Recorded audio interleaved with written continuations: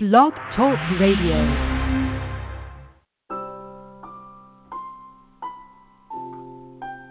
Judge has almost become a bad word these days. Nobody wants to hear it, and everyone expects to say that they never do it. But some people really need it. The judge means to punish or condemn, and chances are we're going to meet some bad people in this life. However, that doesn't mean that we have the right to punish them for their sins. Only God can do that. We might look cool in the movies, but we are not vigilantes. We are children of God. Today's prayer comes from Psalm 52. God will judge the evildoer.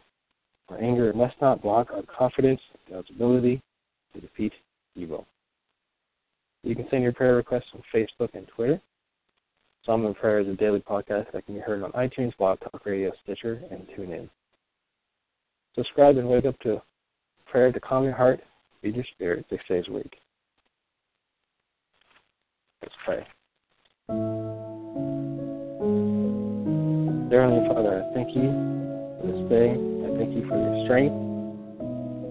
Thank you for courage. For the ability to be in this world today. Lord, I want to make you my stronghold. I want to trust in you and give you my confidence. I pray that you put a peace in my heart. That you just take away any of the hate or the want to punish. I pray for your continued guidance and direction. I pray that you open doors and bring opportunity.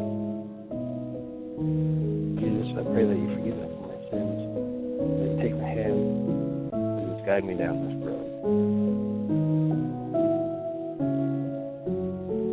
I pray, Lord, that any of those people in our lives that practice this deceit, this falsehood, that put their trust in their wealth and not in you, I pray that you just speak to them in a way that is clear, direct, and that you give me the words to say to them. Help bring them closer to you.